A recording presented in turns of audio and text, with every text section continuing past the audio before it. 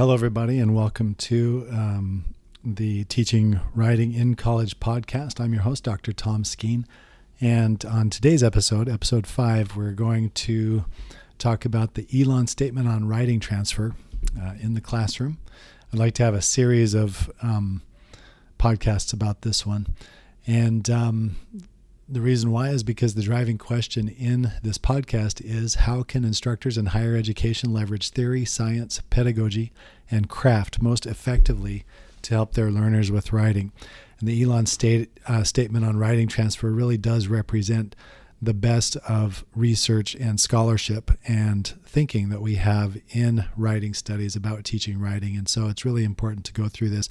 It has really, I think, changed my pedagogy. It's been a game changer in terms of what I think about when I go into the classroom, when I design a lesson plan, when I think about a curriculum. And so it's really worth covering, and it really is, I think, the thing that helps students the most in terms of, what the teacher can do or understand. And so it's important to go through it. And also just previously on the podcast, it kind of relates to what I talked about last time. Last time I did a transfer inventory. It was a lesson plan where I had students bring material from other classes, have them review the rhetorical knowledge from my writing course, and then have them look for opportunities to use rhetorical knowledge, including their own prior knowledge in other classes. That's really what the Elon statement is all about, and I think we'll see that as we go. All of the things listed in the Elon statement, all of the concepts or ideas in there, I think speak to what I did in my transfer inventory. So that's just kind of an important point to make as we move forward. So the Elon statement on writing transfer, here's the title page of it. It can be found at the Center for Engaged Learning .org. There's the link right there. The Center for Engaged Learning is at Elon University. And as we can see here, it was developed by 45 writing researchers participating in the 2011 to 2013 Elon University Research Seminar on Critical Transitions, Writing and the Question of Transfer. This statement summarizes and synthesizes the seminar's meta-level discussions about writing and transfer, not as an endpoint, but in an effort to provide a framework for continued inquiry and theory building. As part of the seminar, ERS facilitated international multi-institutional research about writing transfer and fostered discussions about recognizing, identifying, and enabling practices for and developing working principles about writing transfer. So it is a very ambitious enterprise, and you may notice if you go in and do some reading in various areas in writing studies related to transfer, they will mention the Elon statement or use it as a starting point for material scholarship or research that they are producing. And so a really important document for us. I discovered it probably in 2015. I'm trying to remember when I first, I was working on a book chapter in a book called Pedagogical Perspectives on Cognition and Writing edited by J. Michael Reifenberg, Patricia Portanova, and Dwayne Rowan.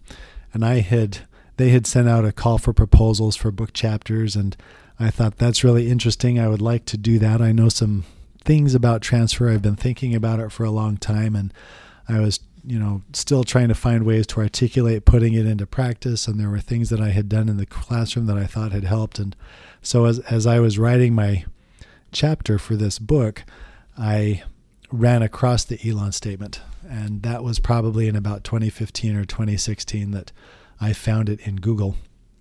And so that's where I really started to learn about it, and it really has helped organize my thinking around my pedagogy, my classroom pedagogy. And so just an overview of the document. I've got a few different things here that I'd like to discuss. I don't have the full document here just to show or to peruse, but on my slides here, I've got a few pages. These are screenshots of pages that I think are really helpful in understanding the overall gist of the Elon statement. And so on this one, we've got working principles about writing transfer. These are some of the main ideas from the document that they summarize and put into kind of an infographic format embedded in the longer document. But clockwise from the top, we have one here. We've got 4 working principles here and 4 on the next slide that I will show you. But for this one, if you're listening, this first working principle is writing transfer is the phenomenon in which new and unfamiliar writing tasks are approached through the application, remixing, or integration of previous knowledge, skills, strategies, and dispositions. And just from my own perspective, I'd like to try to just talk briefly about what each of these working principles makes me think about, or what kind of comes to mind for me. And for this one, the first thing that came to mind for me was expertise. Expertise, if you read literature on it in sources like How People Learn, expertise is partly about, sort of understanding what tools you have and then adapting them to new contexts. And so taking that prior knowledge and then applying it and using it to do sometimes something routine, but also sometimes something new. And so there's a lot there that we can unpack over time in this podcast, but expertise is one of the first things that I think of when I see that first working principle. The second working principle I have on the screen here is any social context provides affordances and constraints that impact use of prior knowledge, skills, strategies, and dispositions, and writing transfer successes and challenges cannot be understood outside of learners' social cultural spaces. And so this one for me makes me think a lot about adaptation. It's something that, I try really hard to make my students aware that whatever we do in class, whatever principles we learn in class will be changed, or they will play out differently when they try to take them into their other classes or into other aspects of their lives, their writing lives. And so it's also a really important thing to think about is adaptation. And one class slogan that I like to use with my students quite a bit is what happens in Vegas stays in Vegas, but what happens in English 105, which I teach a lot here at GCU, 106, 107, these first year classes, what happens in these classes happens everywhere else, including our majors and our careers, with adaptation. And so I always try to make sure I emphasize that adaptation. And in classroom activities like the transfer inventory, I like to say, okay, it's not just how will you use this. I like to use the word adapt instead, because there are so many different things. There will be affordances and constraints that are going to influence the way that they use the skills.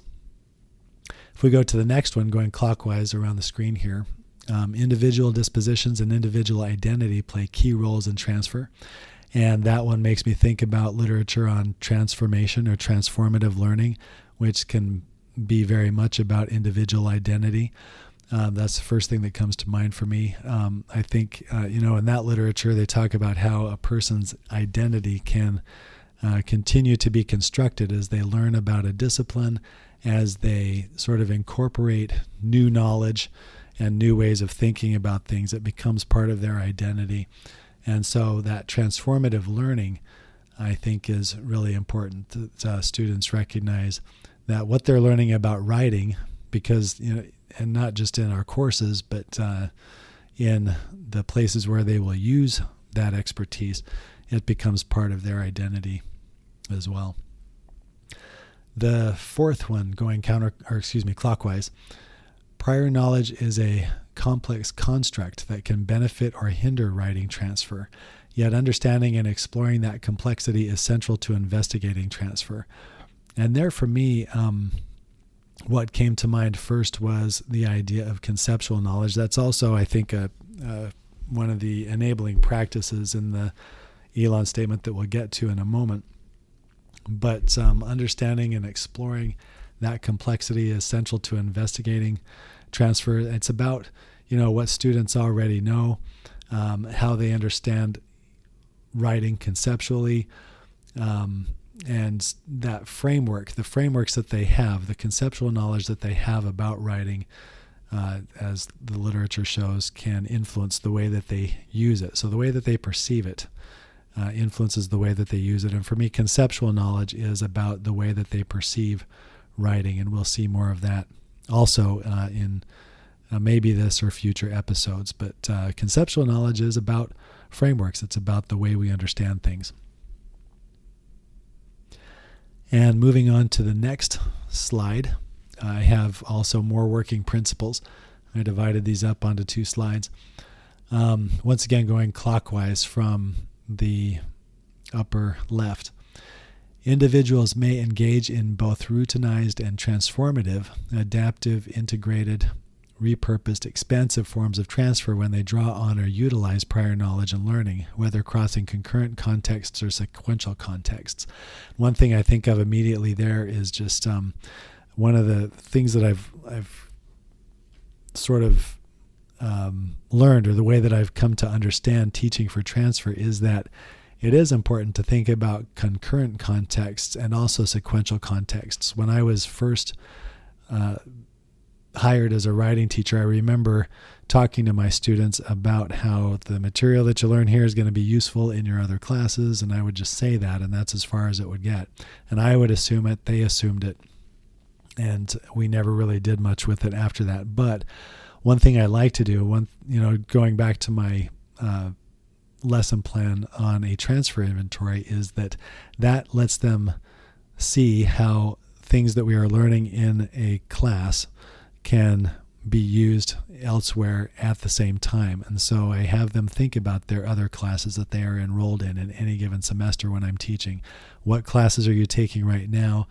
What skills do you think would apply to this assignment that's coming up for you in a couple of weeks in your other class? And so it's not just about, what they might do in their next class next semester, a sequential context, but rather a concurrent context, what's happening right now. And I also sometimes get students tell me that they have used some skills that we have learned, some concepts about writing that we have learned in a concurrent context, maybe outside of school. Last semester I had a student get excited about how she had helped her boss, who was the owner of a restaurant, revise the way that his menu looked visually, and she drew on some ideas that we had talked about in our writing course. And so that was a concurrent context as well. And I'm always, just in casual conversations with students as I'm wandering around the room, sometimes I'll ask them questions about what's going on now. And then also maybe, ask them to reflect on plans for the future, sequential contexts. And so really important, I think, to think about what's happening now and also what's happening in the future. Next one, successful writing transfer occurs when a writer can transform rhetorical knowledge and rhetorical awareness into performance. Students facing a new and difficult rhetorical task draw on previous knowledge and strategies, and when they do that, they must transform or repurpose that prior knowledge, if only slightly. And so sometimes it can be a very large transformation, or an adaptation, or maybe one that's not so large. But I think one thing that this working principle reminds me of is just that one thing that we want to do is we want to try to have them internalize what they are learning in our writing courses, and then also internalize, the adaptation of it. It has to come from the student, and it's a very active, sort of purposeful. What's the word I'm looking for? Purposeful, and then intentional task on their part. And so trying to sort of inculcate that in students, I think, is really important. Also, clockwise down on the bottom right, students' meta-awareness often plays a key role in transfer, and reflective writing promotes preparation for transfer and transfer-focused thinking. And so there, one thing that... maybe I went, I'm going in the wrong order here. So I see on my slide, I'm in the wrong order, but with that one, that third one there, clockwise, metacognition is a skill that needs to be taught. I think that, I try to give students frameworks for that. Students' meta-awareness often plays a key role, reflective writing. So I try to give them, frameworks that will help them think metacognitively, and I try to get them in the habit. We practice metacognition in our writing, and so I do my best to give them some ways to help build some automaticity when it comes to meta-awareness and metacognition. That's an important thing too. And this last one, I've got them mixed up over on the left-hand side of my screen. But once again, going clockwise, we're now on the bottom left for those who are watching. The importance of metacognition of available identities, situational awareness, audience awareness, etc. become even more critical in writing transfer between languages because of the need to negotiate language-based differences and to develop awareness about the ways language operates in written communication in each language. And I wasn't aware of this until some of you may know that I'm working on an encyclopedia as a co-editor. And in the encyclopedia, an ongoing project right now, there is going to be an entry on language transfer. So specifically, we can study transfer, but then there's also specifically transfer between languages. And so writing teachers, I think, need to know more about that as well, something that I'm working on, because I know that we all have students who may speak English as a second language and write in English as a second language, and there are some important considerations to make there as well. Okay, so that's it for the working principles about writing transfer, just talking through those. I think they're all really important, and they're worth pondering on at any point. And if we move on, so also in the statement are these enabling practices. These are kind of the core things that teachers can do that the Elon statement suggests that help kind of guide pedagogy. And I, once again, I really like to think about these all the time. I'm asking myself, am I doing these, and how well am I doing them when I am designing material to take into a classroom, or when I'm designing a curriculum or a syllabus or things like that. And so here are the 3 enabling practices that the Elon statement recommends, and I've kind of got them boiled down to 3 key phrases here, but I'll read them out. So the first enabling practice is constructing writing curricula and classes that focus on study of and practice with concepts that enable students to analyze expectations for writing and learning within specific contexts. These include rhetorically based concepts such as genre, purpose, and audience. So that's the first one. And to dwell on that one for just a moment, I feel like it has 2 parts to it. It's got conceptual knowledge.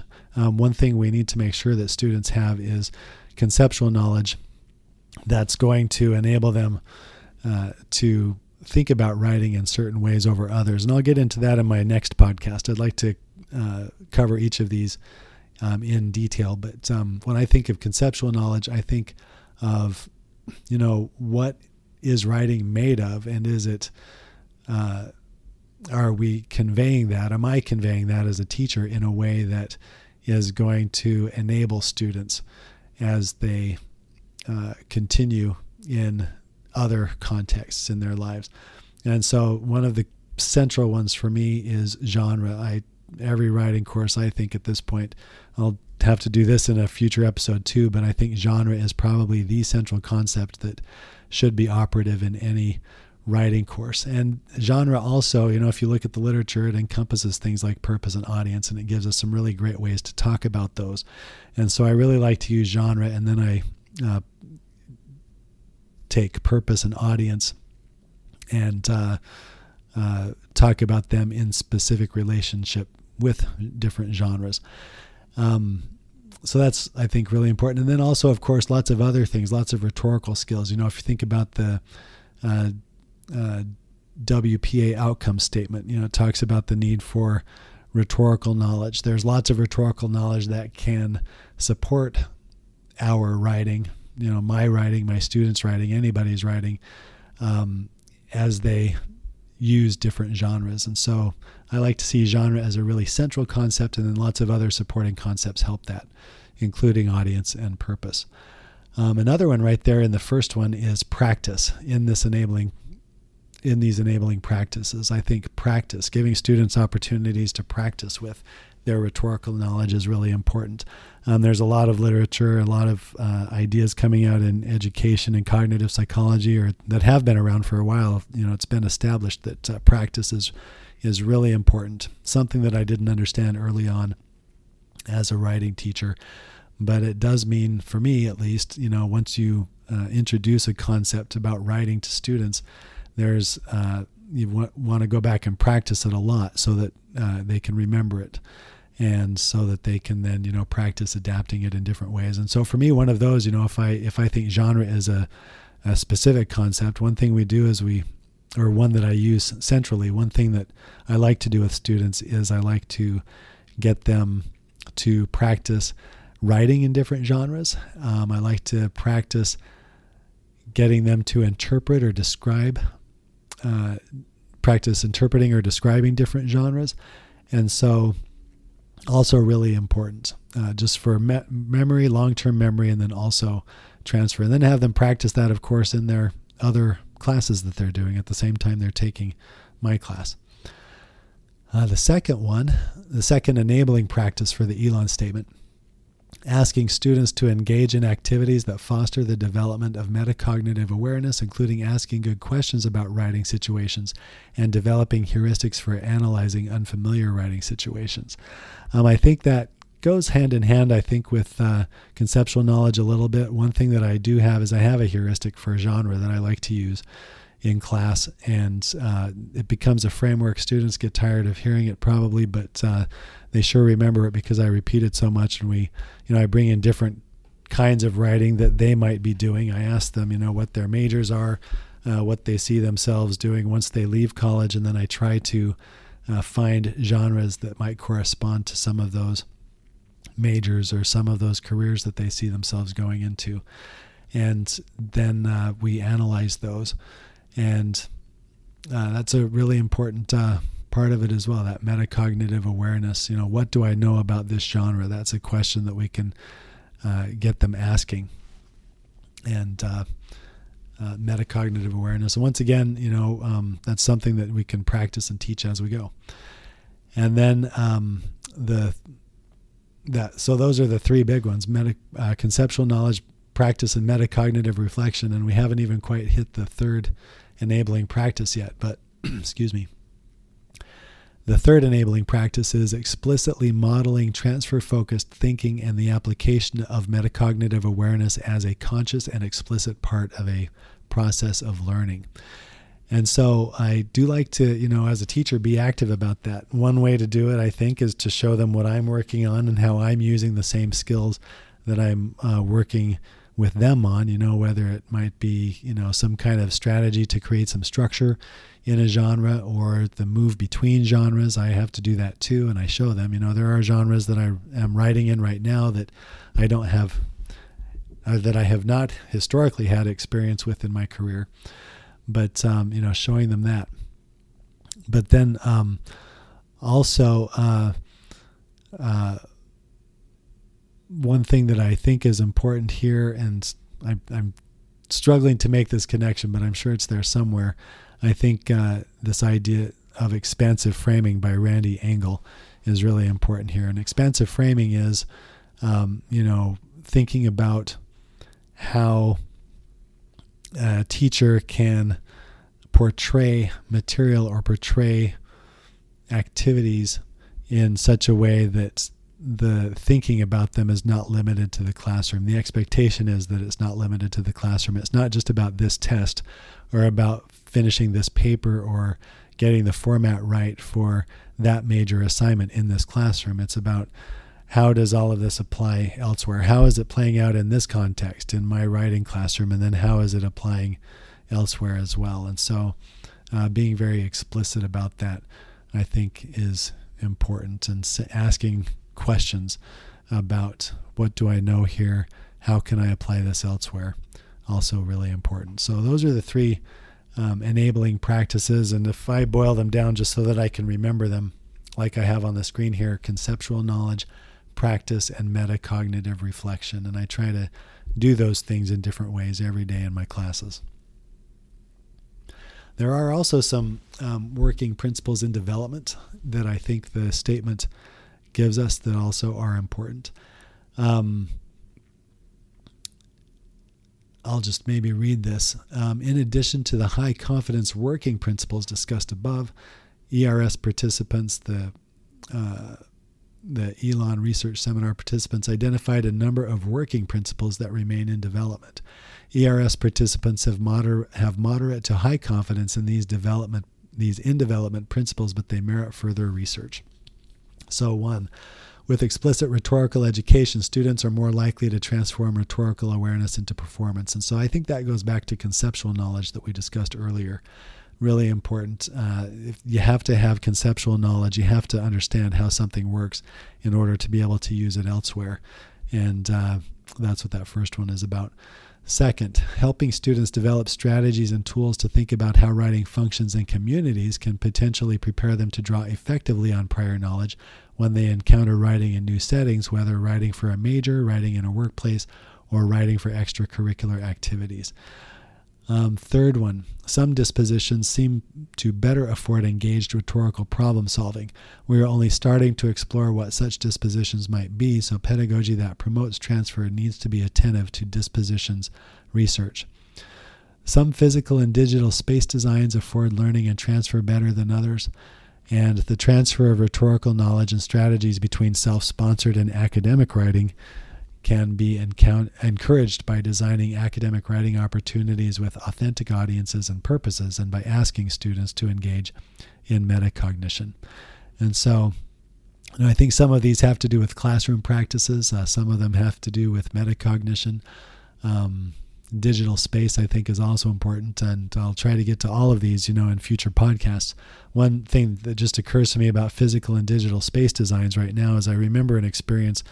I was probably 15 or more years ago. The university I was working for built a whole building around technology and put computers all through all of the classrooms. And so it was known sort of as the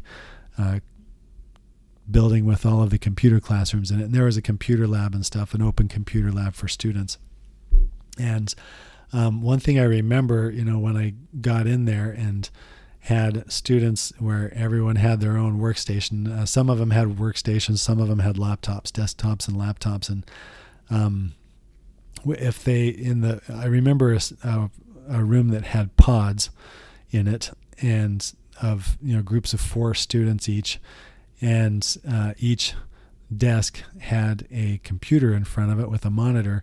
And I remember struggling so much to get students to interact with each other, because that was something that I liked to have happen. I liked to have them do some things sometimes in groups. I was trying to, put students in their zone of proximal development, get them to work together a little bit, to develop a little,